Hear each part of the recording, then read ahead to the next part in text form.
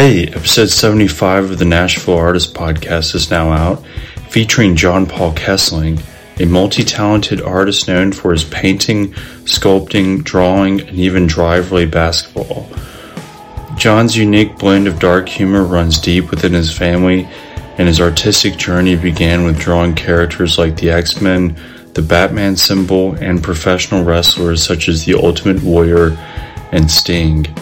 John talks about overcoming rejection in the art world, developing a resilient mindset, and committing to the long-term pursuit of his craft. If you want to support him as an artist, consider purchasing one of his captivating paintings and sharing his art with your friends. You can find a selection of his works on his website at johnpaulkesling.com. John's passion for vinyl records is evident with 5 record players scattered throughout his house. Lately, he has been engrossed in the world of metal detecting, uncovering amusing discoveries along the way. He also shares stories from his artist residency in Crete, Greece, offering a glimpse into his creative process and inspirations. John's favorite venues are Vinyl Tap and the Basement East.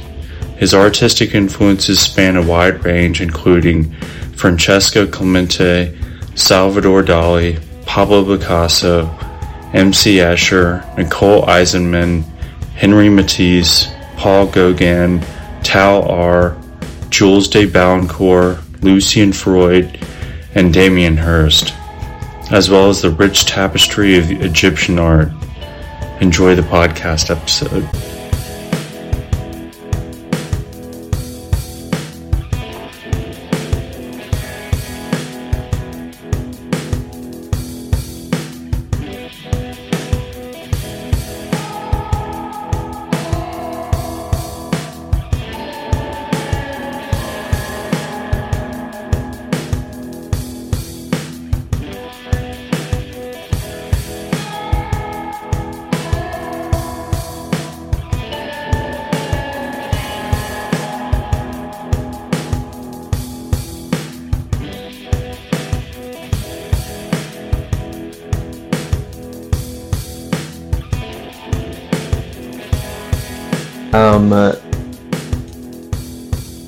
Nothing. No. Is that exciting? Nothing really. I worked on a frame for a minute and updated my website and CV. Nice. Yeah, it's really thrilling. Normally the mornings for me are just like the most boring things. I just try to get it out of the way. So like 6:30, I'm just on a computer, which is the last thing I ever want to do. Yeah. So I get that out of the way. I usually spend a couple hours just replying to things or whatever, Yeah, I do all the administrative stuff. I hate the admin stuff. Yeah. But yeah, you have to do it. I need to do more of that. I feel that. Cool. Yeah, I liked your website. I like how you have like 2017 to 2024, like each year. Yeah, I'm never sure like the best way to do it because some bodies of work will like carry over into the new year. Oh yeah. And so it doesn't visually on the website, it doesn't kind of make sense. Huh. Yeah, you're like, oh, he only did one of these this year, like, and then now there's all these landscapes, but like one portrait, And it's like, well, if the day before was 20, the year before, and so it's just a weird. Time is weird, Yeah. But I like how you can, like, as you go through the years, you can see the evolution of your ideas, stuff like that. Yeah, it's funny when I go back and look at it, which I do every day. No, but like, just when I'm just making sure everything looks right, I can see like the slight color shifts and things more so just as an overall because, I'm never in a space where I can see, 70 paintings at once, and so like, but on the website, you can just see everything as one big field, and you're like, oh, you can kind of see like how things have slowly evolved into like simpler shapes and colors, or like less saturated tones and things. And it's just funny how like it sort of trends in different directions depending on what I'm looking at or thinking about. Yeah. Yeah. I like it. I like the different colors. Some are brighter, some are cooler. Yeah. Mixtures. But yeah, we'll go ahead and get started here. Sure. Hey everyone, welcome to Nashville Artist. I'm Jordan, and today John Paul Kesling is here. Thank you for coming over to your house. Thanks for having me. Thanks for having me at my house. I said your last name correct, right? You did, and I was really surprised. Okay. Yeah. How do people usually say it? Kesling. Kesling? Yeah. Oh, okay. And I actually know somebody who has, I just know her online, and I've met her in person because she weirdly lives near where I grew up. But her last name's spelled exactly the same, which there aren't a lot. She says Kesling. Huh. And she got that name, her last name, through marriage. Oh. And she's like, well, that's how he said it. And I'm like, I don't know who this guy is, but he's ruining God. it. Yeah. He's the reason that when I order pizza, they say my name wrong, And yeah. So. Yeah, Kesling. But you got it right. Yeah. Kesling is so much more, sounds so much better than Kesling. Thanks. Yeah. Kesling is like the knights. Oh, yeah. Really? Kesling is like the peasants. Well, so for a lot, yeah. We're hiding probably our true history. Yeah. Sounds like. But it's the gallery that I show at in Nashville, Red Arrow. Yeah. I've been with them for several years, and within the past maybe past year, one of them, Katie or Ashley, they're like the ladies that run the place. They said my name, my last name. They said Kesling, and I go, oh, and I was like, I never corrected them, but they've always said Kesling. Introducing me to people, to me, they said Kesling, and I just never correct. It's not a big deal, And I just feel like, it doesn't really matter. But one day I was like, just so you know, it's Kesling. And they were like, why have you let us go 4 years calling you the wrong name? Like, we're never going to get this right now, I was like, oh, yeah, I guess. Wow. Probably should have stopped that sooner, but yeah. Maybe they'll listen to this episode and it'll stick. Maybe, yeah. So, where are you from? Originally from Ashland, Kentucky. Yeah, so it's northeast Kentucky. It's about 5.5 to 6 hours from here. Different time zone, It's where Ohio and West Virginia and Kentucky meet on the Ohio River. It's like a real industrial kind of coal, oil refinery kind of place. Oh wow! Yeah, small town. Small town. Yeah, it was when I growing up. It was about 27,000. Oh wow! Which was, I think, the 5th largest city in Kentucky at the time. But now it's down to 20,000. I think is what they. Interesting. Wonder why it went down. I think a lot of the industries. I know the steel company has shut down, and I don't really know. I mean, a lot of people are dying as well. Yeah. It's actually it's near Huntington, West Virginia, which in the late 90s, mid to late 90s, was where the opioid crisis started in America. Oh yeah. It was like about all 10 the miles of West Virginia. Yeah. So so that area, I don't know if that's probably not the reason, but I think it's a very, it's just struggled a lot, and that the fact that the opioid epidemic started there, I think I don't know if it's lumped into that, but it's like tough to go back. I think a lot of people maybe try to avoid that area because the temptation is there, Right. I don't really know the real statistics on it, but that's interesting. Yeah. Yeah. West Virginia is just really hardcore when it comes to drugs and homelessness and whatnot. Yeah, it's surprising. Yeah. So, do you have any siblings? Yeah, I have 3 older brothers. Yes, and then I have a younger brother. Had a younger stepbrother that actually passed away from opioids in 2004. Okay. And so yeah, and then I had then I have a half brother and half sister as well. Wow. So whatever that number is, I don't know how to do the math on that. 6 or 7. Yeah, something. Yeah. What are your siblings? Are they into art and music? Music. One brother plays drums, Oh. and he's played since high school. He was into Nirvana back in the day and Pearl Jam. Nice. Yeah, and he had cool long hair, and but now he works for now he has a family, and he's 2 years older than me. But he still like plays music and stuff on the weekends and has a drum set and music room and all that. So What's his name? his name's Tyler. Tyler. Yeah. And then then my dad. Well, my other brothers weren't really into art and music, but everybody's just like they're all like one brother was in the Marines, like at 18. The other brother I think had joined the army, but they all kind of moved out right at like as soon as they could. Really? And went their separate ways. So I don't really know what their interest in. I know one of my brothers, Josh, loved Weird Al Yankovic, and They Might Be Giants. So like everybody has a good sense of humor in my family, and so I think that is our connecting thing as opposed to like what we're interested in. Yeah, y'all can all laugh. We all have like we're all like a little bit like we twisted. I think. Dark sense of humor? Yeah. It's like, it gets real. Yeah. And that comes from my dad. Oh, yeah. So, my dad's, he worked in an oil refinery since he was like 17 or 18, right? The scariest place you could ever imagine. And like, he saw people dying, like right when he was he was a kid basically.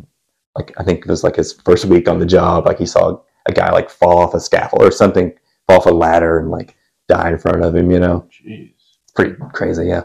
But like Marathon owns it now, but it used to be called Ashland Oil, so it was named after the city I was in. That's where it started. But anyways, probably just to deal with that kind of stuff, my dad is right. Had to have a sense of humor. He also always played music, and he's been in the same band since he was 12. Dang. And he just turned 70, and they still play like almost every weekend. Good Lord. Yeah. Was he playing like Motown?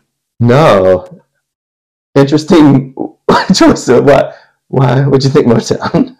He was born in the 50s? Oh yeah. Oh, like so. Because when he was 12, it was probably Motown was big. Yeah. Well, yeah, that's a good point. Yeah. So, I didn't think about that. I forgot that I can picture my dad, and he has like a long perm and a mustache. Yeah. And I was just picturing that, and I was like, huh. I was like, I guess a shorter perm is a fro. And that's kind of Motown-y. Yeah. What kind of music did he play? Like classic rock. Oh, okay. Yeah. So he's done classic rock, like a cover band. How old is he? 70 now. Oh, okay. So he's not Motown as it was Motown. Like he was born probably like 51. I should know this. Probably 54. Yeah. So he was coming of age in the 60s and 70s. Yeah. He came from a really like strict family too, so it was like maybe a bit of a rebellion. But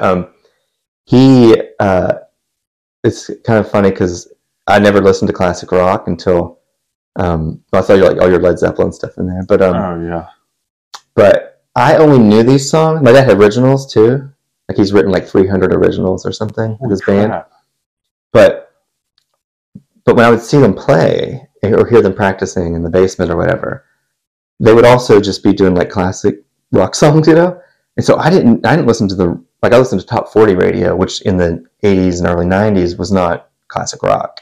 It was like Boyz II Men and like, that era of pop music, And so the only classic rock I heard was my dad's band.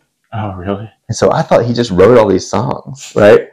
So like, it's always funny because like I'll hear a song like usually like once a year I'll hear a song and be like, oh, my dad didn't write Black Dog, or like Comfortably Numb or like whatever Radar Love. Like I remember the first time I was watching Wayne's World and Radar Love is in that. It's like like driving on out my hands, and I was like, wait, this is a big movie and we're not rich. And like this song is in this movie. I was like, oh, I guess my dad didn't write Radar Love, And so he loved cover songs. Yeah, their band would do like a lot of covers, but mix their originals in, And so I couldn't distinguish the difference, What is his band called? The Return. The Return. Yeah.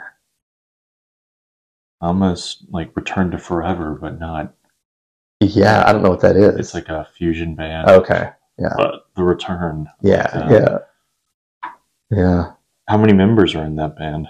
Off and on, it's like 3 to 4. Kind of depends. My dad fell off a roof at some point. Kind of, it messed his leg up and stuff, so he had trouble playing full set. And so he's a lead singer and the drummer. And the drummer. So now he's kind of moved into the front with my brother who plays drums. Will have to fill in on if they have a gig where they're playing full set. Does he still live in Kentucky? Yeah, they're all still in Ashland. Mm-hmm. Yeah. Nice. Yeah. So what were you into as a little kid? I was into Ninja Turtles. Oh yeah. You know, and like a lot. I did a sort of late middle school, like Mighty Ducks came out. Oh yeah. So I got into like roller hockey, and then once that faded, I just aggressive inline skating, which I heard you had a recent guest on.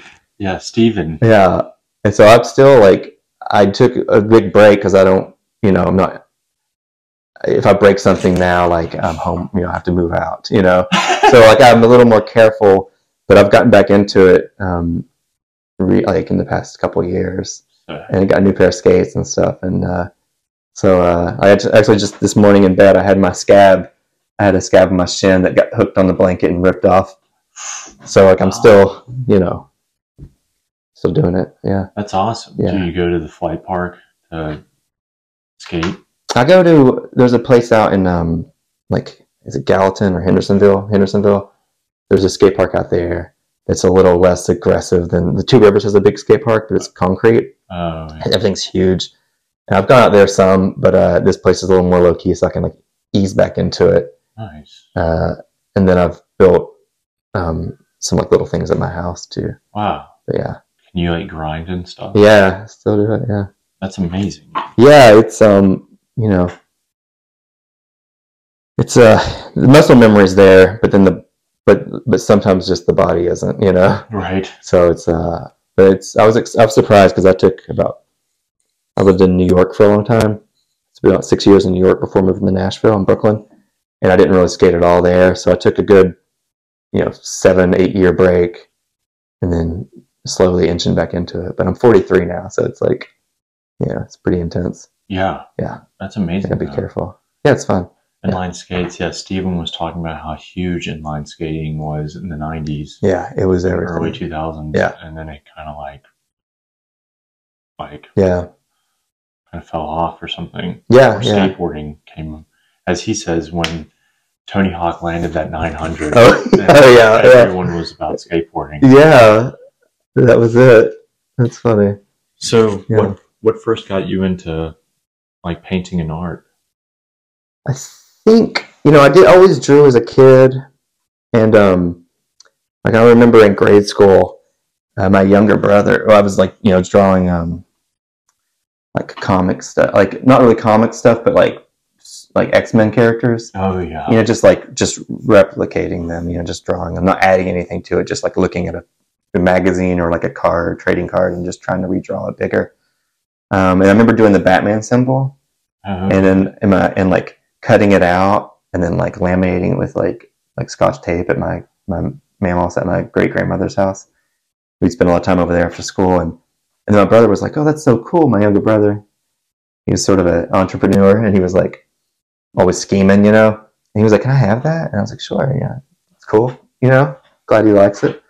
And then the next day he was like, "Hey, can you make me a couple more of those?" And I was like, "Oh, cool, man, yeah." Like, he really loves these, And then and I later found out he was selling them at school. And I was like, "Oh, okay, well, that's I guess you can make art and make money. Yeah. Not me, but somebody can, And and I guess I just kind of kept drawing and stuff, but I would draw like pro wrestlers. Like I'd draw like Ultimate Warrior. It was like and Sting were like my favorite. So I'd draw like portraits of them, and this is like in grade school. So I was like drawing these like really bad portraits of I tore them all up once because he told me one of them didn't look like somebody, and he was like, "That didn't look like Macho Man or whatever it was," and I got like so I hurt my feelings so much. I was just like I just tore up all my drawings back then, and I've just learned to handle criticism a little better now, but it still hurts, But yeah, then I went to undergrad,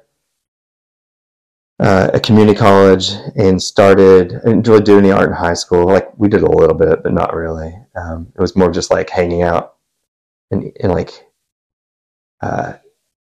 one of the guys in that class would like play. He was a really great guitar player, and so he would just bring his guitar and play guitar in class, and we'd all just like hang out and watch him play guitar. It was like, and that was the class. The teacher was like real laid back, and he would like let us have sodas because we were kind of in this annex building off of campus. It was like a weird scattered campus, so like nobody really came to that building, so it was kind of like no rules. So we'd like sneak down and get sodas, and so we didn't really make any art. But then in undergrad, I went to community college, and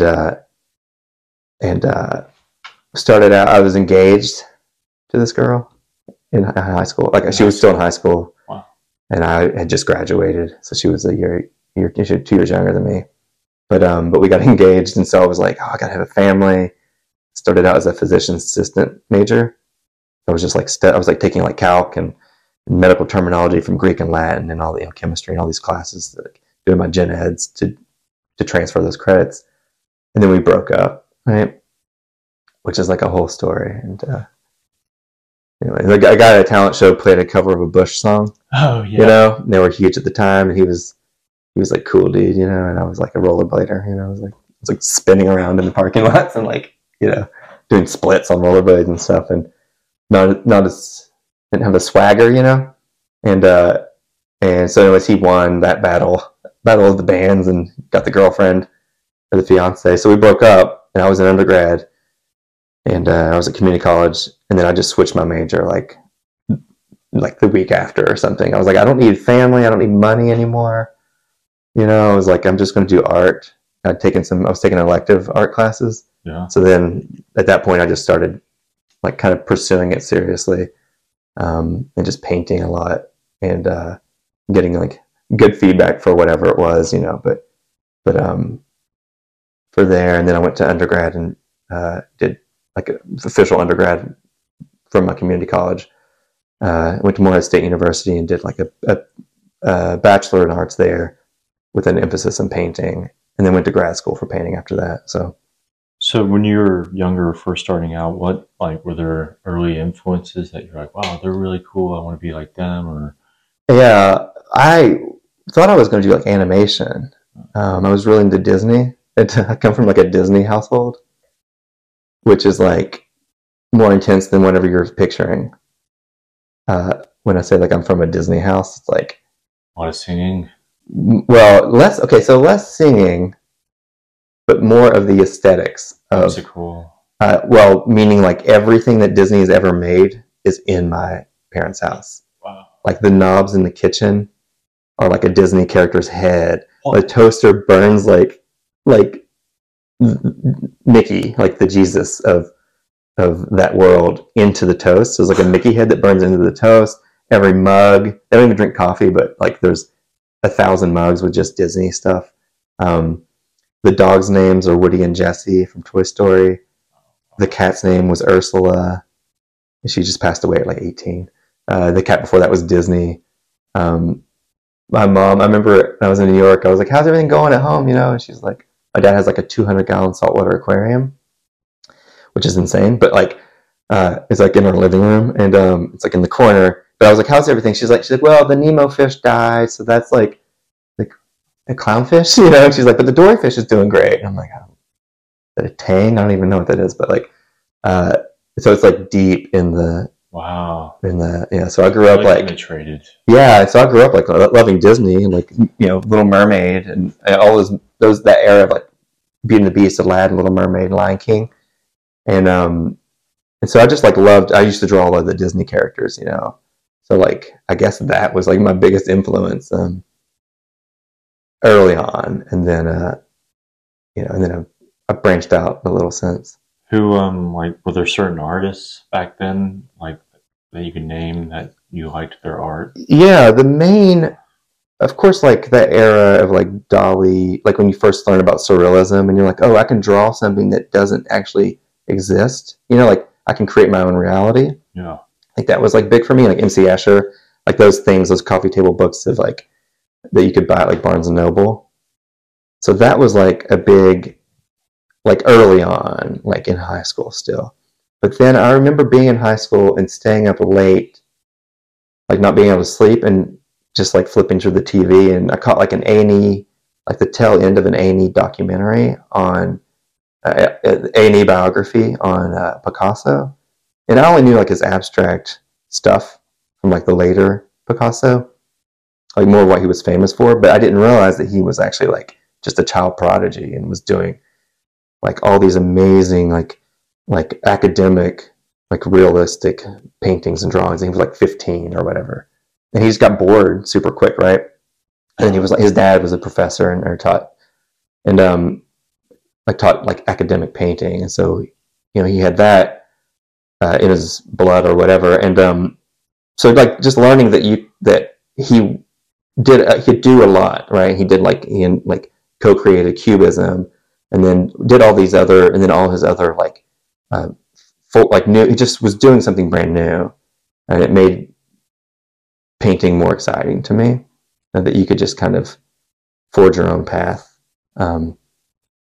And so that got me a little bit more excited about like making paintings myself and not just copying things, like having my own like style and voice. And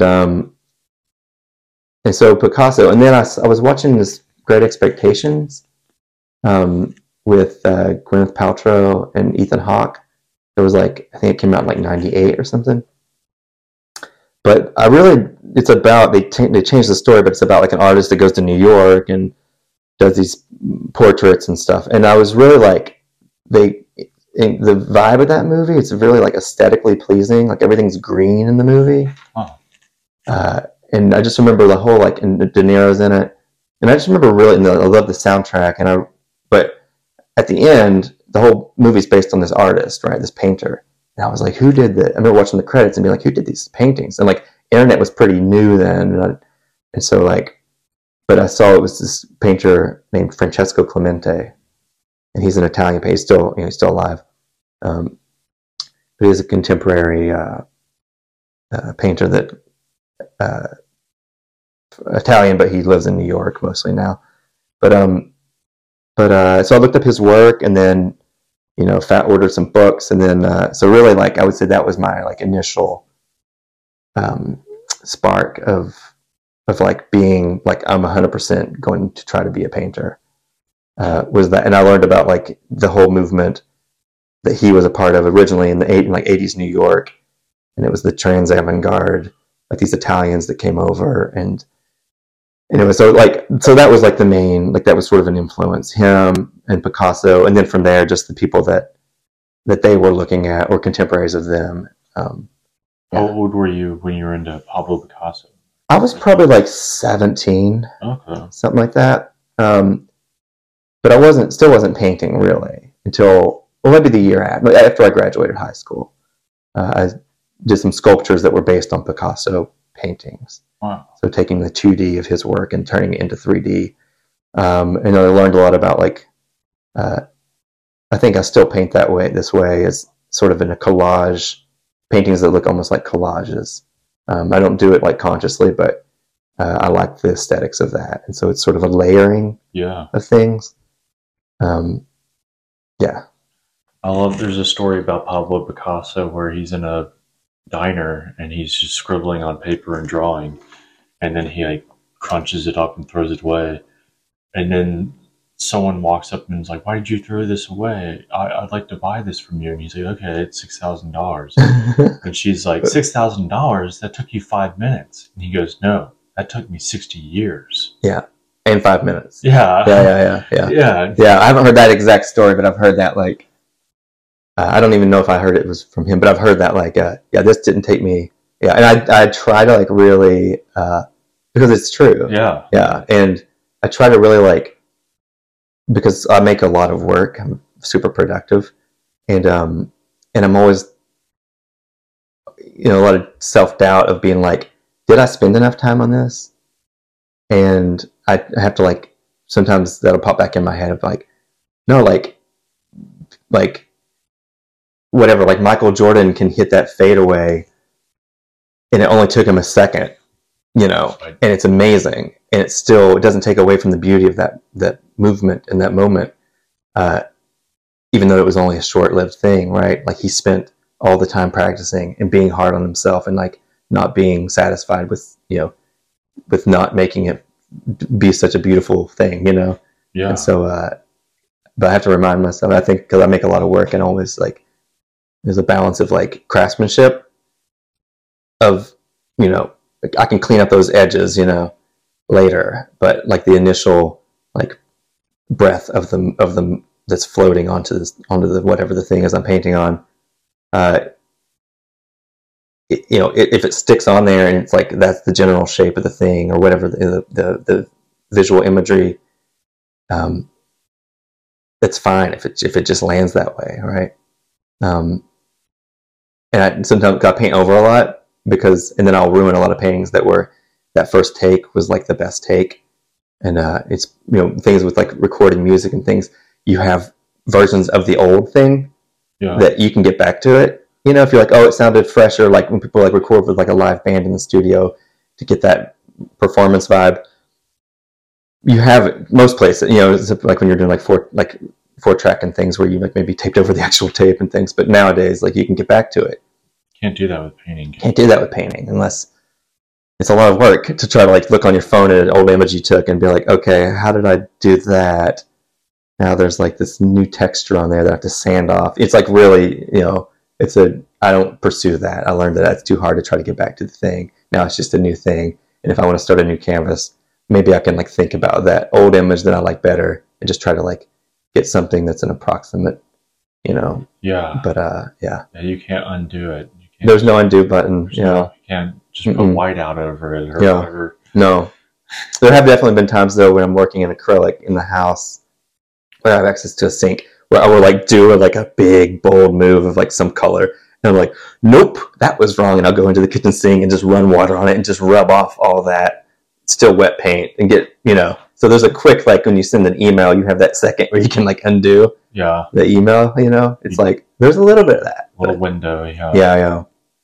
So you said like when you were 17 is when you basically started out mostly? Yeah. Mm-hmm. How did that, did you do that in school or like how did just at home drawing and painting or? Yeah, not really in school. We did have an art class. I did one painting that I remember. I did two paintings in high school that I remember.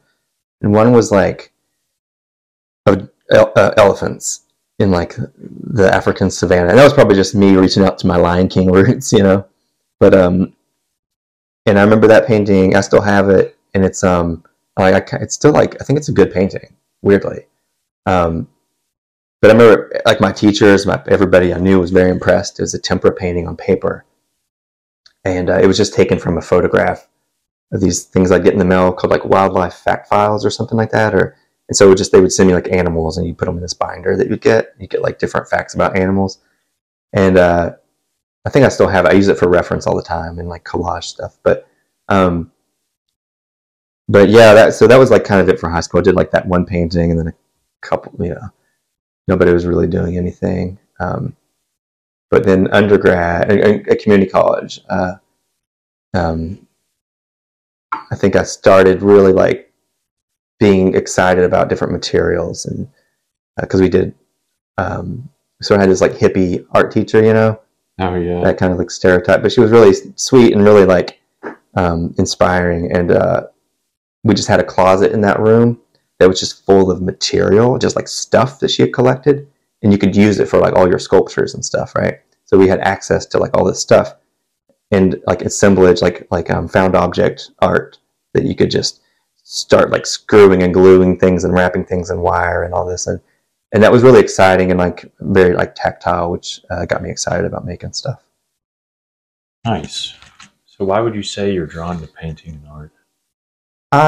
In grad school, I was like pursuing an MFA in painting, but they let you do kind of everything. Like you could do, it was in Savannah, at Savannah College of Art and Design, and you could do like sculpture. I was doing video work and all this stuff, and like more concept-based things, and painting also. But painting was maybe like a third of what I was doing there. So my thesis show was like a lot of costumes and things, and props for like plays that didn't exist, right?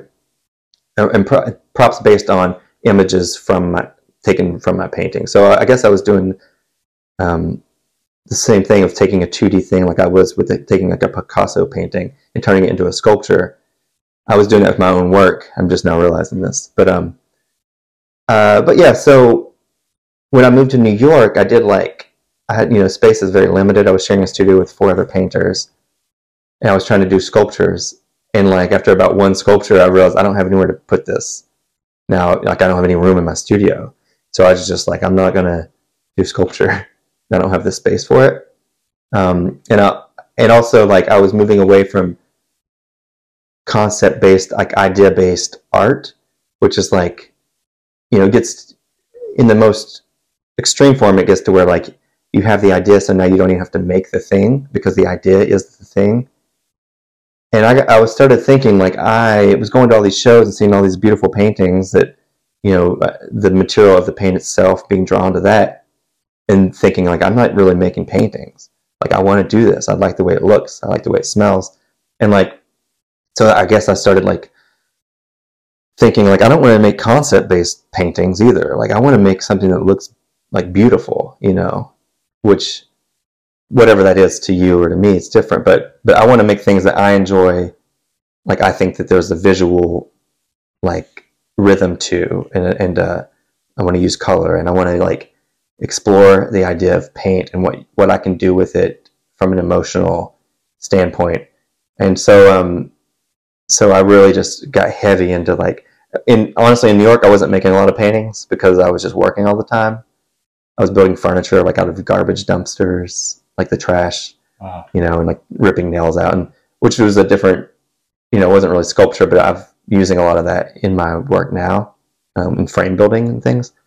But I was just trying to get by, and be somewhat creative. And I was also working like retail and in restaurants and bars, and but I didn't have time to like really focus on painting, And I was also just like partying a lot,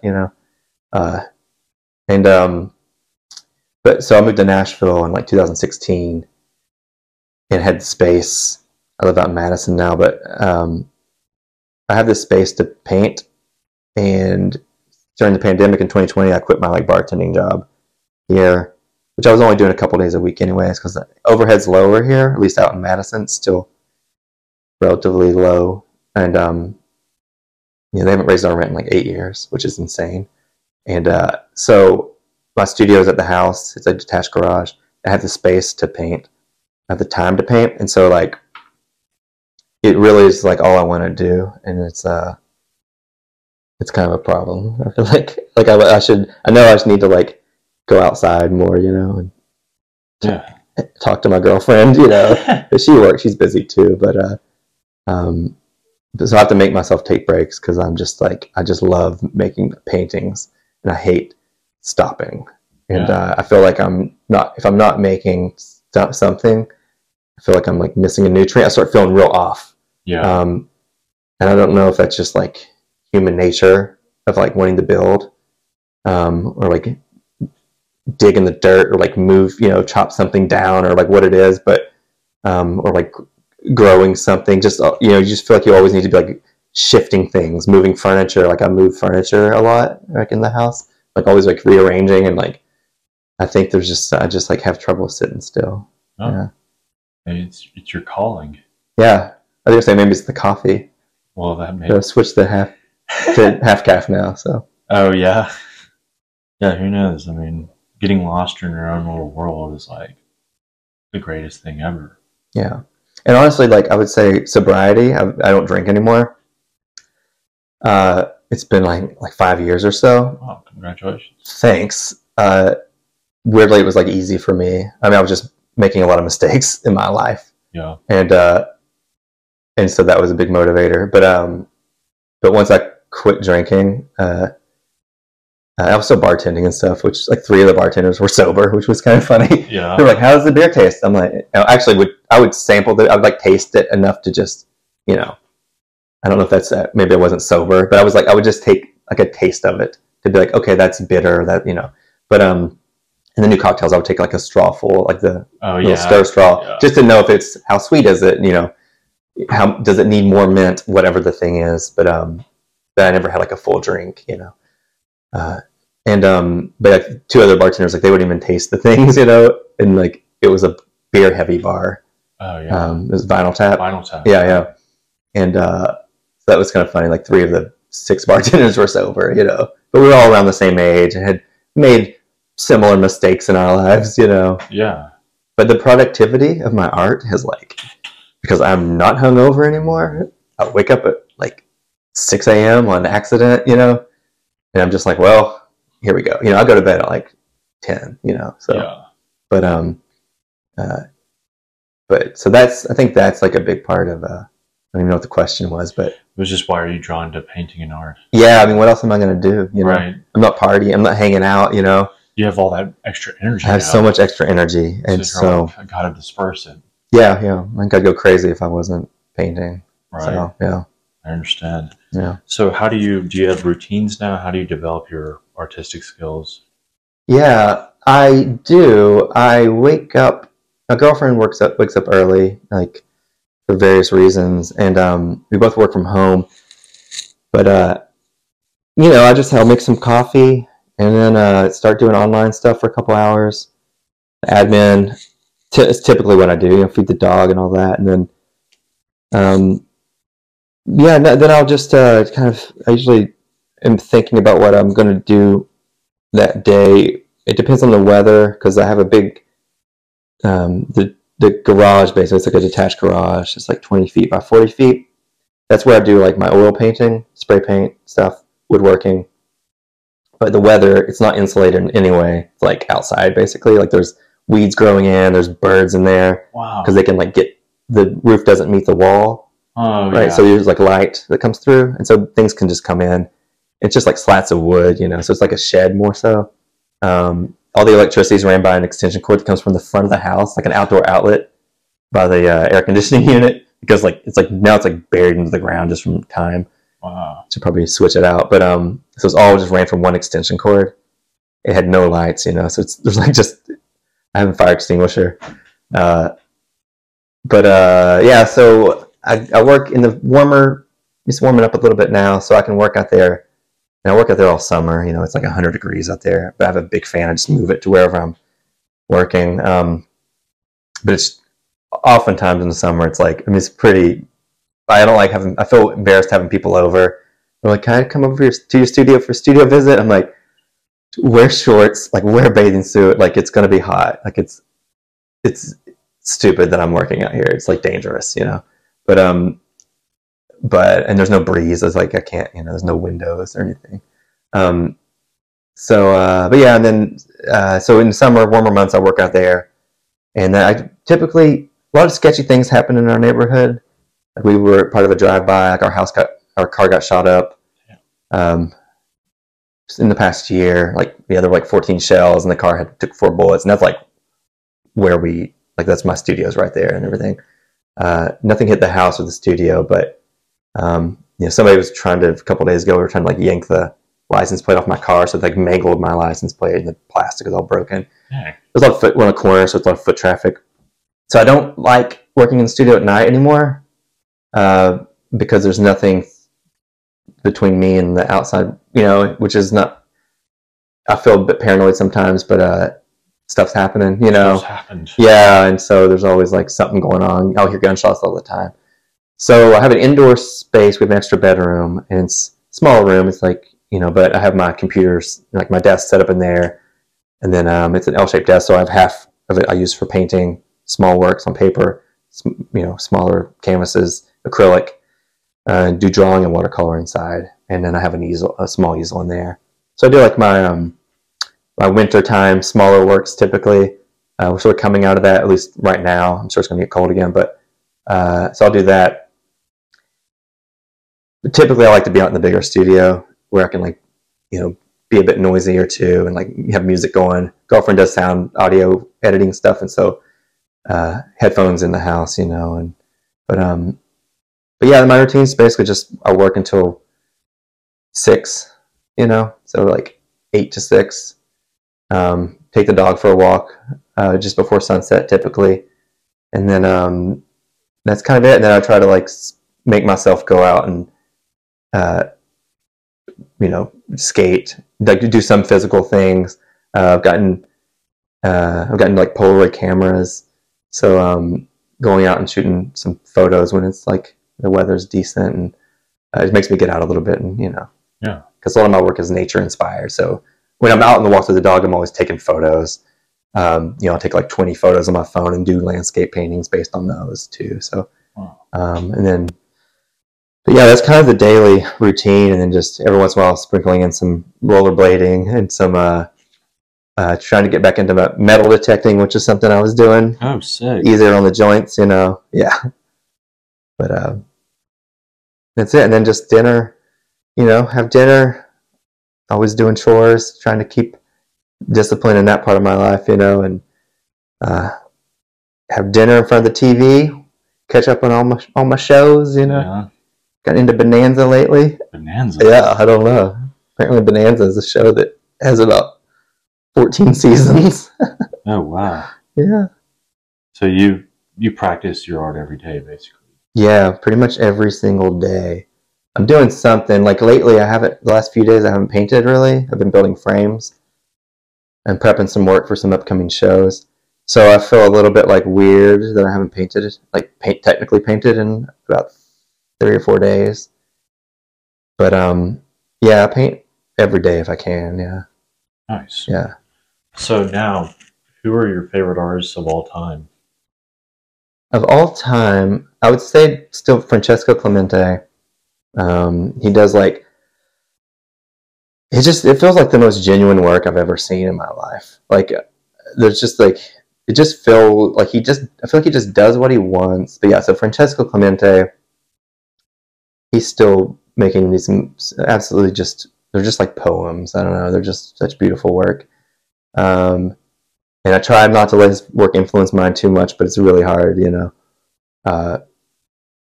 but he uses like all oil paint and like watercolor and all these things that and textiles and things. But and then gotten into Nicole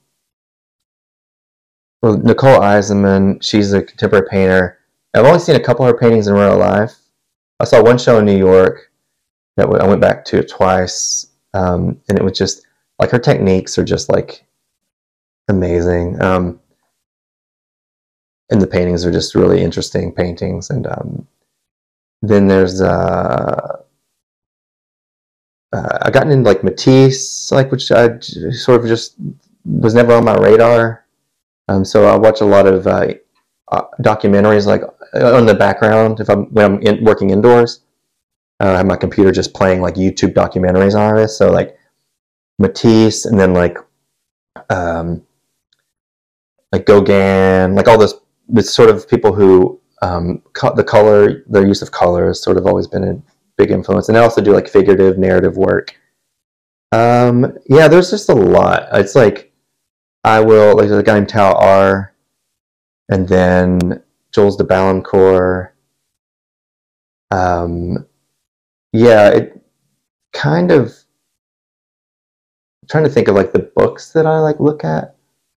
But and then I have this book of like Egyptian art that I found at a thrift store, and I'll just flip through that because like the figure in that. And then I was recently at an artist residency in Crete, which was insane. Wow. Which I didn't know anything about Crete. Like I was like, oh, I got into this residency in Crete. And I was telling my girlfriend, I was like Googling like, where's Crete? I was like, oh, whoa, yeah, it's in Crete. It's like an island. Like it's like the city we were in too was like the southernmost European city, because it's like this little bit of island, like, and then like across the way is like Egypt and like Libya. And so yeah, I didn't know anything about Crete, and it's like the Minoan civilization was there. Wow. So I went to these like archaeological, just like on my own, went to these like archaeological museums where like they had dug up, like 10 miles away, like all these artifacts, and it's like all these like beautiful vases, and the shapes and the forms are like 4,000 years old, whatever. And yeah, so like all that imagery and the iconography and also just Greek mythology is like starting to sort of seep in with like my line work, and just, so I don't know those artists' names, but like that sort of stuff you see on pottery that's just ancient and just beautiful and classic, Yeah. So what would you say most of like your painting and art represents? You mean to myself, or like as a cultural? Either or. I mean,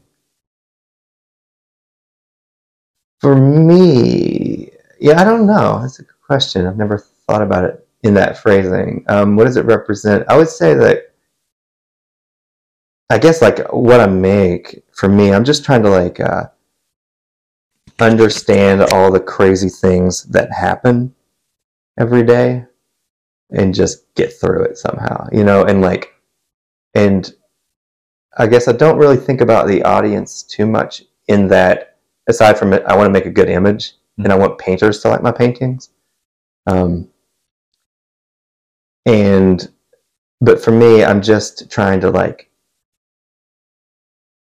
understand the world in its.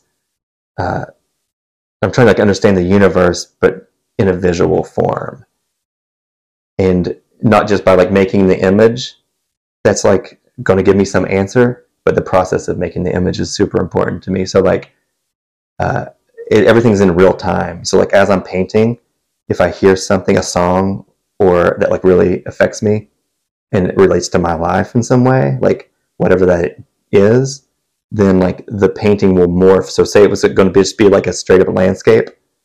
Like say maybe I was making a landscape that is a commentary, like for me, just like a secret commentary on like how like nature's the great unifier, and like we can all appreciate like the beauty of a canyon or something, right? So I'm making a painting of a canyon, but really I'm just like saying like, oh, there's like a lot of suffering and the world's like, there's a lot of conflict, but can we all agree that this is pretty beautiful, right? And meet there. So maybe that is the original idea of the painting. Then like I'll hear like a song by somebody, like whatever, like an old like blues traveler, like just like some like a song that like is not contemporary, or like maybe I'll hear like a Motown song, like Marvin Gaye, or whatever the thing is I'm listening to, it comes on. Then something from that line will be like, oh, this painting is not going to be about this thing you were talking about. Now it's going to be about like your friend in high school that passed away recently, and like how you're trying to deal with that also concurrently, mm-hmm. And so then there'll just be like this thing I just lay on, like I'll just lay a big color over, and the landscape will mostly be like layered with something else, and you'll maybe see like and by the end of the painting there's like a gradient from the sky that's left over in this painting, but now it's something different, And so there's a fluidity to paint physically, but for me, I'm just trying to like make sense of it all. Yeah, the convoluted answer, but no, I think that encapsulates what you seek out to do. Yeah. And so, what would you say inspires your creativity? Yeah, kind of similar to what we just talked about. Yeah, it is. I don't think. Yeah, what inspires my creativity? It almost is just like an innate. I mean, kind of talked about it, but like I just need to make stuff, And I know a lot of people suffer from like, well, there's like writer's block, and there's like songwriting block, and whatever the thing is that your creative endeavor is, I don't know if there's like child raising block. Probably is, right? Like I just don't know how to raise a child anymore. I don't feel inspired to raise a child. That's probably like actually more potent than any of the other blocks, But then in that too, there's like you're just like, no, I have to do this thing. I have to take care of this kid. I have to make a painting, and so it's just about showing up. And so like maybe every day I don't have an idea of what to paint. Most time I don't really plan things. So I'll just sit down, and then the creativity comes from just the making. So I'll just start smearing paint around, and then I'm like, oh, now I have an idea, I also have like several books open, and I'll just be flipping through pages in books, like usually art books, and just pulling images, like getting inspired by that too. Nice. Yeah. Yeah. You create like a little problem for you to solve. Yeah, it's a good way to. Making a random mark and then being like, okay, well, now I work from there. Yeah, that's actually a clear way to say it. Yeah, yeah. I do like the problem solving. I will purposely give myself problems in a painting. Like I'll be like, how can I take this hideous color and then make a successful painting with this, using this as like the showpiece of the painting. So they're kind of like jokes for me, Yeah. I'm like, how can I take this absolutely ridiculous idea, but make it like aesthetically pleasing and have some form of grace, Yeah. Yeah, I do that a lot. Yeah. Nice. Okay. So how would you best describe the type of artist you are? Just like a cool dude, Just like what sometimes I feel I don't like a lot of painting, and so I feel a bit judgmental.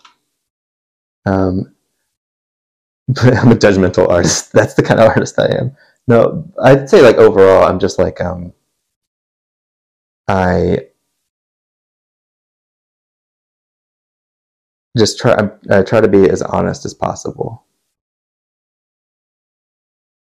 while still trying to make a buck.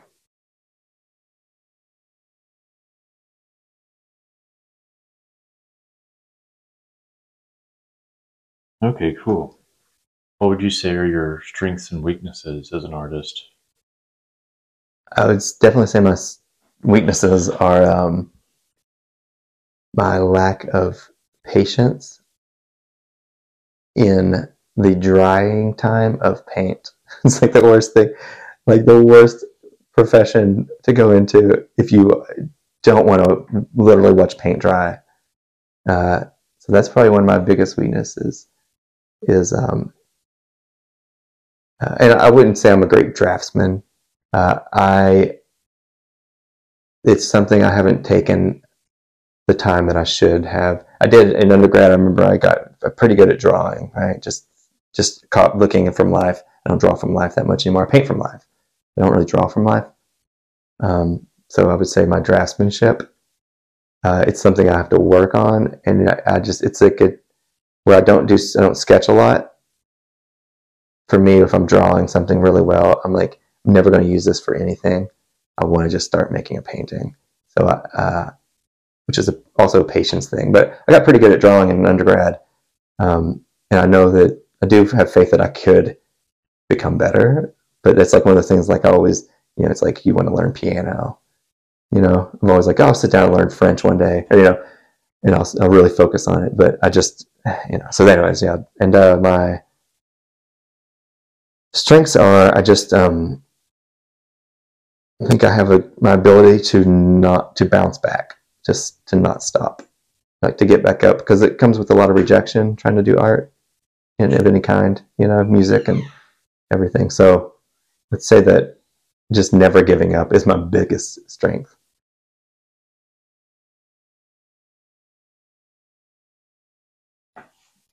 Awesome. So you've been in Nashville since 2016? Yeah. What originally brought you here? Just trying to get out of New York. I didn't really have a exit plan, But I had a studio I was at for 6 years in New York, or 5 years. They sold the building for like $70 million. We all had to be out. It was like a trash building. Like there were no rules. Great building. People had been there for like 16 years or something. And a great community of like rundown building. There were like cat hoarders above us. They had like 80 cats. Holy crap. And like they were falling through the roof, and like, because it was just rotten, because the pee had like rotted all the wood. Oh. And so like the gallery that was next to there was a little artist run gallery next to our studios, and they were putting mattresses down to catch the kittens and stuff. It's like insane. So the building was like needed help, but now it's like I went back recently to New York and I saw that building, and it's like luxury condos with like, I think, a rooftop pool. There's like a dog park on the roof, and like they've like added like layers to the other like floors to the building, and it's like $1 million condos. But anyways, at the time it was cat hoarders. But they sold that building. We had to all get out, moved to another building in the Navy Yard. 6 months later, they sold that building for millions. We all had to be out. My girlfriend's lease was like they were kicking her out of her building. We lived separately, but and she was like, she was a musician, and she was like, I've been to Nashville. Like, you want to move there? I have friends moving down there in 2016, and so she moved down a little before me, and I was like, well, it's closer to my family, which they're getting older. You know, just being closer to home and being able to get home. You know, Yeah. It's hard to leave New York when you're there without a car, and so like those were the reasons. And I'd never really seen Nashville before I moved here. Just like I didn't know there was like skyscrapers or like tall buildings. Like I did zero research, which is like wasn't a good idea, you know. But like when I pulled in, my parents had a big trailer for my dad's music stuff, so they put all my paintings in his big trailer for his gear, you know. And I remember driving in and seeing like the skyline and being like, "What? Like this isn't Chicago? Like what is this?" You know.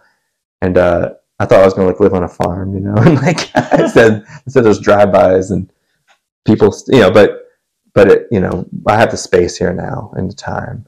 Nice. So yeah, but I didn't know anything about Nashville, you know. Sight unseen. Unseen, yeah. It's faith. What is something you've learned living here? I've learned that I don't want to live in a. You know, we live in Madison, so we're not in the city. So I don't consider Nashville like a big city. But I've learned that I have learned that I want to be. I think I want to be near the coast. I don't like being so landlocked here, and I feel like there's something important about the water that I need to be around. From like traveling a little bit here and there. So I think from living here, unfortunately, I feel like I don't want to live here. But I think it's been good to me while I've been here. You know, it's a good place to like figure out what I wanted. Yeah. And what kind of work I want to make, and what kind of work I'm capable of making. But I have learned by like, I guess living here during a lot of it's been during the pandemic. You know, like when that was like quite a chunk of my time here. Yeah. I do feel a bit isolated, which I didn't feel so much in New York. But I think that's partially me just being head down in my studio. Yeah. So I've learned like that I need to make more of an effort to like come out and do things, you know. So a lot of like big life lessons I've learned here. Nice. For sure. Yeah. Do you have a favorite venue here, like for music or for art? I like Vinyl Tap, honestly, because I did used to work there, so I'm not like plugging them. They're great people. The people that run that place, Todd and Riley and Dan, and the staff. They're always like they're just so nice there. Like I just like, you know, I like the acts, I like the music, I like the vibe, I like vinyl. I buy a lot of vinyl.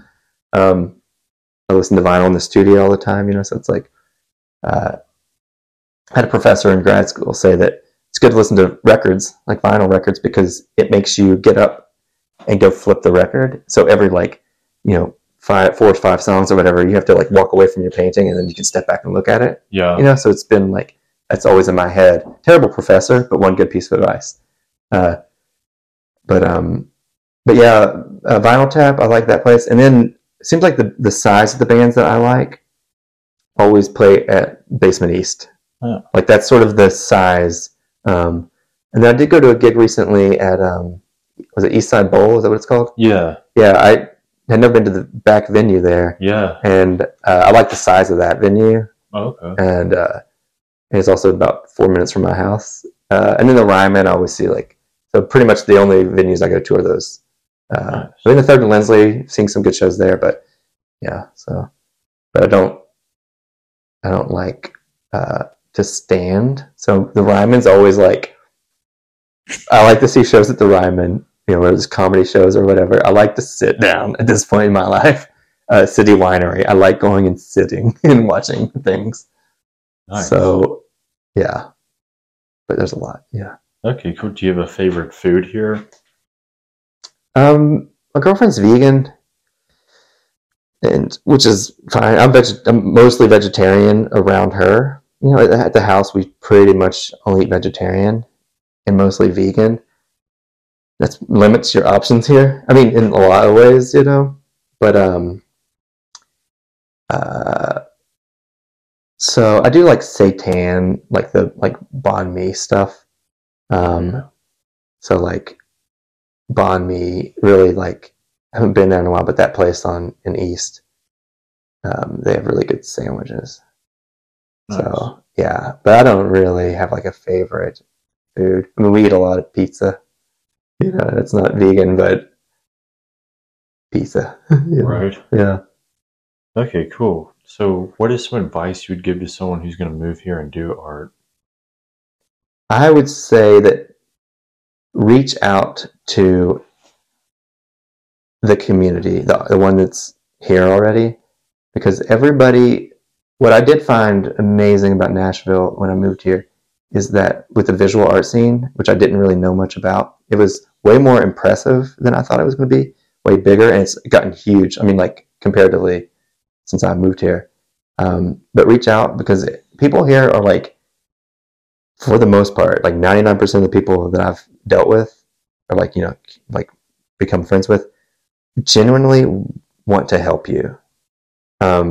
Which it was not the case in New York. People don't let you know about this opportunity on purpose, because it's like competition. And even though it's like pretty saturated here, I think when I moved here, telling somebody you're a painter was like very exotic, but now it's like a lot. There's like people are like, oh yeah, my roommate's a painter, that kind of thing. New York, it was nobody cared, like you were embarrassed. I didn't want to tell people I was a painter in New York because it's like, of course I am, you know what I mean? But so here it's the community, even the people at the galleries, everybody's very welcoming and supportive, which is, I think, rare in the art scene. It's pretty like, at least in New York, that's really the only scene I know. It's pretty cutthroat, but maybe in the South, people are more like excited that other artists, visual artists, are moving to Nashville.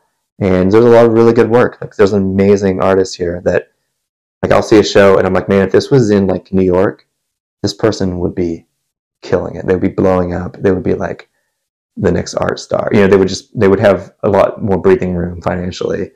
And that's really like inspiring to just be around people that are excited that you're a part of the community. Yeah. So yeah, just reaching out. Just Instagram message somebody, and they'll more than likely get back to you with something. Okay, yeah. Cool.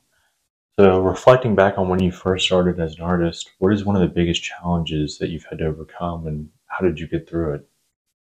Money, always. Yeah, it's a grind. I mean, like, there are definitely people that come right out of school or just start showing right away and find a gallery that can represent them and help like raise their prices. But the biggest challenge is just sticking with it. I would say that a handful of people that I went to grad school with, this is graduate school, so that's like a big commitment, financially. I only know a handful that are still pursuing art in the capacity of being an independent artist, not taking away from teaching, but most people have to have a secondary thing, right? And then most people aren't even doing it anymore at all, So the number one thing is just to keep doing it, because it's hard to do. It's like, that's the hardest thing. It's just like having a horrible day in the studio, getting like 3 rejection emails about like things you didn't get accepted to, which you paid to submit to, and then at the same time you're like at your computer getting ready to submit to something else, and then you also had a bad day in the studio and you have to go look back and look at that painting that is not working out, and then you just want to give up. So just go. I had a professor in grad school to just say that, like, you're gonna have bad days in the studio, and like that's just how it is, and just go back in, and it's like that's really what it is. You hear about like these musicians and people and actors that like didn't get the part, and then almost gave up, and then just one thing happened. It's just about believing in yourself or pretending like you believe in yourself, Yeah. Yeah. Bad days will happen. Yeah. Nice. So, from last year to this year, what is one of your biggest personal growths? I've organization. This is like, as far as like career things, I've gotten much more organized in my studio and with like documenting my work and trying to line up things for the future as far as like showing different things in artist residencies and just always having like something to like work towards, because I like to have a goal. Like I'm a deadline kind of person, and so like so I think for me, I'm just I've started using like an inventory software, to like just step up my professional, which is all the admin stuff that I hate doing. But it is nice when you can just like have everything and you don't seem as a bit like that. The cliche of like the crazy artist that like, steps in a bucket of paint, and then also like put their cigarette out like on their on their quilt, and like that doesn't, it might work for some people, but it didn't work for me. And so I feel like proud about how like organized I'm slowly working towards. Yeah. Nice. Okay. So, how can people support you as an artist? Buy my paintings or tell a friend. And honestly, just like engaging. I mean, I'm pretty like active on social media. I make like a lot of basketball videos that seem to be a hit. Basketball videos? People like them. I don't know. Yeah. Like you're playing I basketball? have a basketball, like on the outside of my studio, I put a hoop up, and I grew up playing a lot of basketball too. I'm 5'5", so like it stayed in the driveway, of course. But all my brothers, we had like a team, Yeah. and so but yeah, just like I just like when people reach out and show interest in anything, and show me what you're doing. I like to, yeah, just engage. That's nice. Okay. Yeah. And if someone financially wanted to help you, how could they do that? Just buy a small painting. Okay. Help clear up my inventory. Do you have like a Patreon page? No, I don't have a Patreon page. Or I know a few artists, visual artists that do that, but I don't know. I know it's like much more. I know I know a lot of musicians here, and they have like Patreons, and so it seems like a lot of work, like keeping engaging, putting out that content, Yeah. and then the incentives of But no, I don't have a Patreon. But I have a Venmo. But some people put up their Venmo so random people can pay them. Yeah, I've never thought about doing that. But I have like works on paper. I'd rather just have a small work on paper for like $100, Yeah. because I make a lot of work, and I like getting them out out there in the world. But yeah, if you go to my Instagram, there's like I think it's like $100 like tab and the highlights. Click through those. People buy those, and it's like nice to just send those out in the world. I think there's some like good work in that. It's just work that I don't to try to like show up work on paper in a gallery. I got to buy a frame. I got to like build a thing or create. I got to do all this work to make it showable. And for me, they're usually just like really nice sketches for larger work. And so like I like to like have those out in the world, because they're the size that most people that I know, most people that follow me can, one, afford, and then two, they have space in their house. Because I make like giant paintings, like a 6 foot by 5 foot painting. A lot of people don't have that wall space. I don't have that wall space, So like it's nice to be able to sort of sprinkle these little nuggets out, Nice. Okay. So how do you like to consume media? Do you have, like you said, YouTube videos? Like, Yeah. what do you like to watch? What do you like to look at? I like a lot of, besides Instagram, which is just like me seeing what's going on in the art world, I do watch YouTube for like it's almost like it calms me down, just to have noise. So, and you can get, but yeah, so YouTube, a lot of just like artist interviews are on there. There's like, you can go back and like watch these things that they've digitized from like the 70s, like these old artists, and like how kind of crappy they are, you know. And then I listen to a lot of music. That's like probably the number one thing. I just started paying for Spotify Premium just so I can hear albums straight through that I don't own, as opposed to it jumping around. That's making me crazy. But I listen to a lot of vinyl, and I have a record player in my indoor space, and then in my outdoor space, and then I have one in our living room, and then I have another one that's like a suitcase. I have like 4 or 5. I have one we're not using. Yeah, anyway, so I have like, I can have vinyl in every room, you know, but because I get a lot of inspiration by album covers, for one, and then also just the music itself, and then, you know, opening the ones that, you know, and then I watch a lot of, you know, I've like a Roku, so I've been like into watching old TV shows on there just to like expand my cultural references. Yeah. What music or albums have you been listening to lately? I have been. What did I buy? I listened to like Jason Isbell, and then this guy named Mason Jennings. A lot of singer-songwriter people. And then I just got like a Ricky Lee Jones album. Like an old Ricky Lee Jones. She's kind of like, I don't know, it's a weird album. Like Tom Waits a lot. And then a lot of like 90s like R&B. And then a friend of mine I've been listening to him lately. His name's Precious Gorgeous. He's like a rapper, a hip hop guy from out of New York.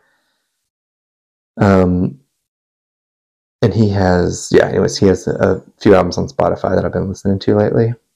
He's really good.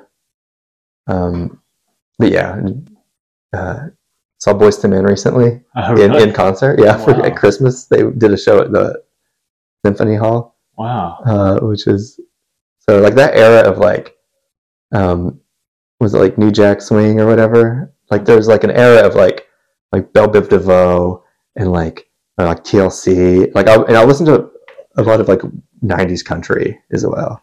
But and I listen to a lot of Eminem, which is because like I've always like been listening to Eminem. It's good energy. His newer albums actually, weirdly. Really? Yeah. It's just like energetic music. It's energetic music. Yeah, I listen to a lot of like Sublime, like things when I'm like feeling a bit sluggish, like Sublime, and things that like skate music, like music I listened to when I was skating.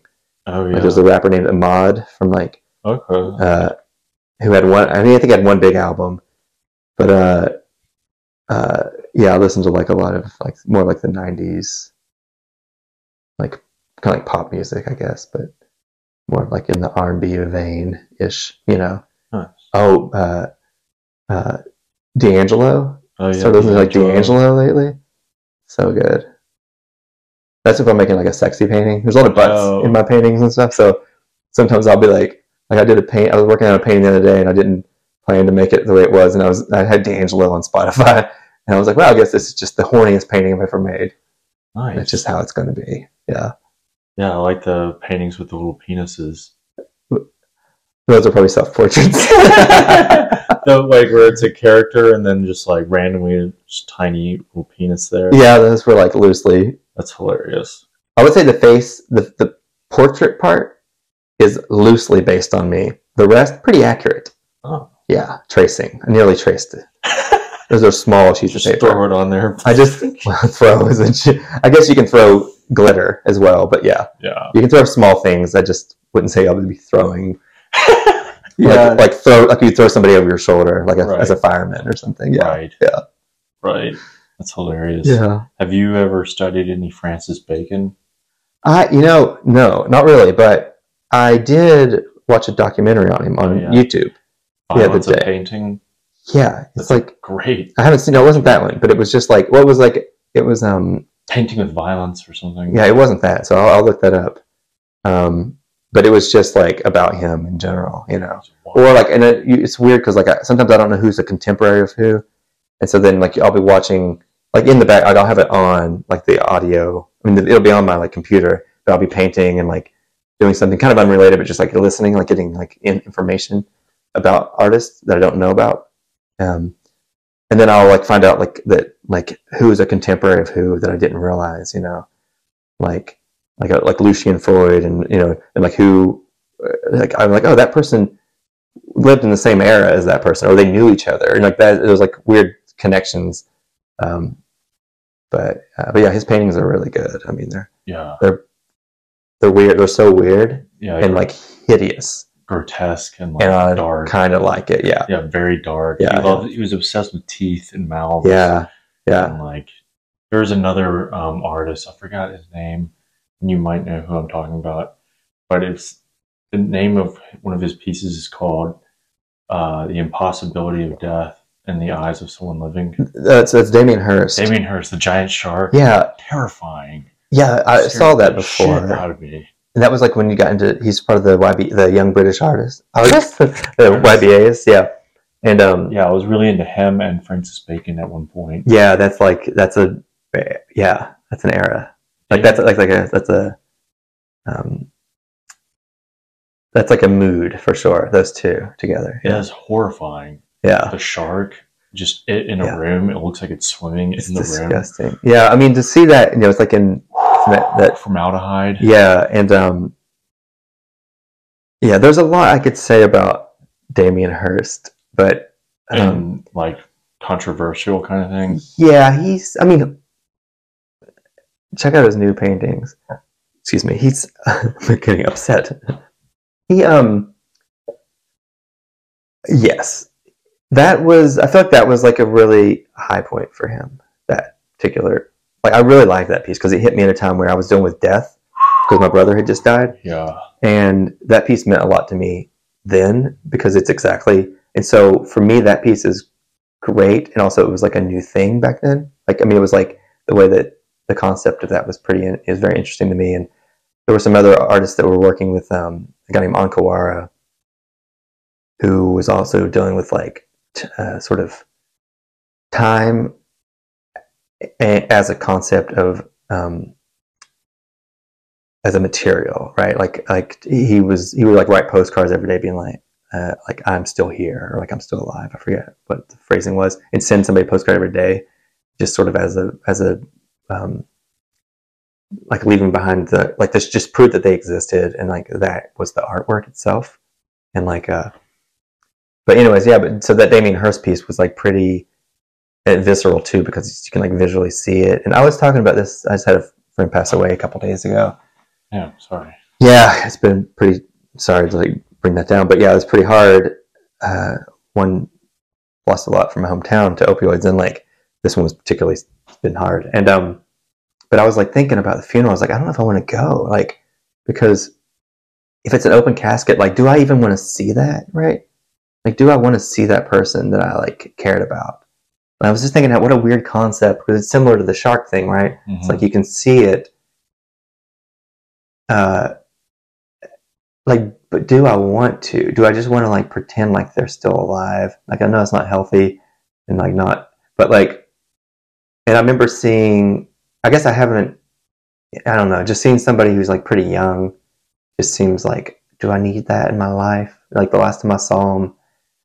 Actually, I ran into him in Nashville at D's just before the pandemic. It must have been randomly, just like last call. Like she was there, just like, dude, what are you doing here? I'm like, I live like around the corner, you know. And it's like, what are you doing here? You don't live here. It's like, yeah, I know the guy works in the kitchen. We met at a festival, and I was like, great to see you. You know, we hung out all night. It was fun, but like that's kind of how I want to remember her as a, you know. So it's like, it's a weird. I mean, that's why it's a powerful piece, you know. That particular Damien Hirst piece is like, it's really hard to accept, and you know, and then obviously a shark is like a monumental thing, and just like it's scary, you know. Have you seen it in person? Yeah, I think it was in New York or somewhere, but yeah. Dude, holy shit! Yeah. Like sharks terrify me. and the blackness of their eyes terrifies me. Yeah. And like to see one in like that in a room in a way that it looks like it could still kill you. Yeah. It's horrifying. Yeah. And the fact that the first one started aging in the formaldehyde, and so it developed these wrinkles, so the shark looks even more terrifying. Oh, yeah, the flaky skin. It's like starts aging, and the skin like wrinkles. Yeah, weird in the face. Like it wasn't. It's supposed to now. Then it reminded me of like a haunted shark. Yeah. I have dreams. I have like anxiety dreams where I'm getting attacked by sharks. And then and dying in tornadoes. Like those are the two things. Damn. And then this has like been for 15 years I've had these dreams. And then that movie Sharknado came out. I haven't seen it, but I was just like, oh, perfect. Like I'm good on that one. But yeah. Anyways, yeah, this speaking of that, as like this directly relates to the shark thing, because a lot of my work deals with nostalgia. And the Teenage Mutant Ninja Turtles, huge movie, like the Jim Henson version or the live action version, the first one, huge part of my childhood, right? Watch it all the time still, because I'm really into like Jim Henson and the Muppets and all that. And if you go online, you can find the costumes, the original costumes from the Ninja Turtle movie, and they're like the foam is like decaying now, and so now it's just like there's a Leonardo where it's just his teeth. It's like all like melted away, but now it's just his teeth. It's all like it's like the shark. It's like decaying in front of your face, and it's for me an exact like 1-to-1 of like how my body feels at this age. How like I'm just decaying like in front of my eyes, and like when that costume completely disintegrates is like probably the day I will die. Wow. Like it's like the portrait of Dorian. Exactly. Yeah. Wow, that's wild. Yeah. Okay. Well, is there anything you'd like to add that I might not have asked you about? Nope. Just be cool, everybody. Cool. Yeah. All right. Well, here's the last question. What is something absurd you love or do? I mean, probably the metal detecting. Like, what am I doing? But here, I will say this in defense of metal detecting. Find some cool stuff. First of all, not really. But I did find some outside of my bedroom window. Tennessee has like really strict laws about metal detecting, apparently. It's a bit like hard to go out. You just can't go out. There's like, you can get like in a lot of trouble. Huh. Like you have to get permission from either landowners or, I mean, if you're on somebody's property, obviously, but like even the national, like the parks and stuff, like if you find something over like 100 years old or something, you have to like report it and turn it in. Like it's like a historic thing at this point. So anything you find like is going to be trash, right? Contemporary trash. But in my yard, it's fine, right? And I found a bunch of old cars, like old, like 4 generations of like Matchbox cars or Hot Wheels, which is kind of cool. But I found these old condom wrappers from like the 50s. What? And they used to be outside of my bedroom window, which is funny. That they were just like throwing the wrappers out the windows. It must have been hot, and they had the window open. But and they used to come in, I forget the name of the brand, but they, those like chocolate candies that are coins. Yeah. Condoms, I guess, used to come in. Like, sorry, I said come, but yeah, they used to come in these like little foil wrappers, like that round. I guess even in the 50s, penises were round, so the wrappers are still round, and but they were like little chocolate. They look like the chocolate wrappers, And I thought that's what I thought it was, and then I like looked up. You can see the embossed. It's like embossed. They're like beautiful, actually. And yeah, but they were like condom wrappers from the 50s. Like I found like multiple. Like, yeah. Wow. I should ask the lady across the street from me. Grew up in my house. I should ask her about those. Yeah. Maybe she knows about them. Yeah, she's cool. Her name's Linda. But yeah, metal detecting. And in defense of metal detecting, there's a show. A friend of mine found out metal detecting. She's like, "Have you seen?" Actually, Julia Martin, who owns a gallery here, she's like a real cool person, and she was like, great painter. She's like, "Have you seen the Detectorist?"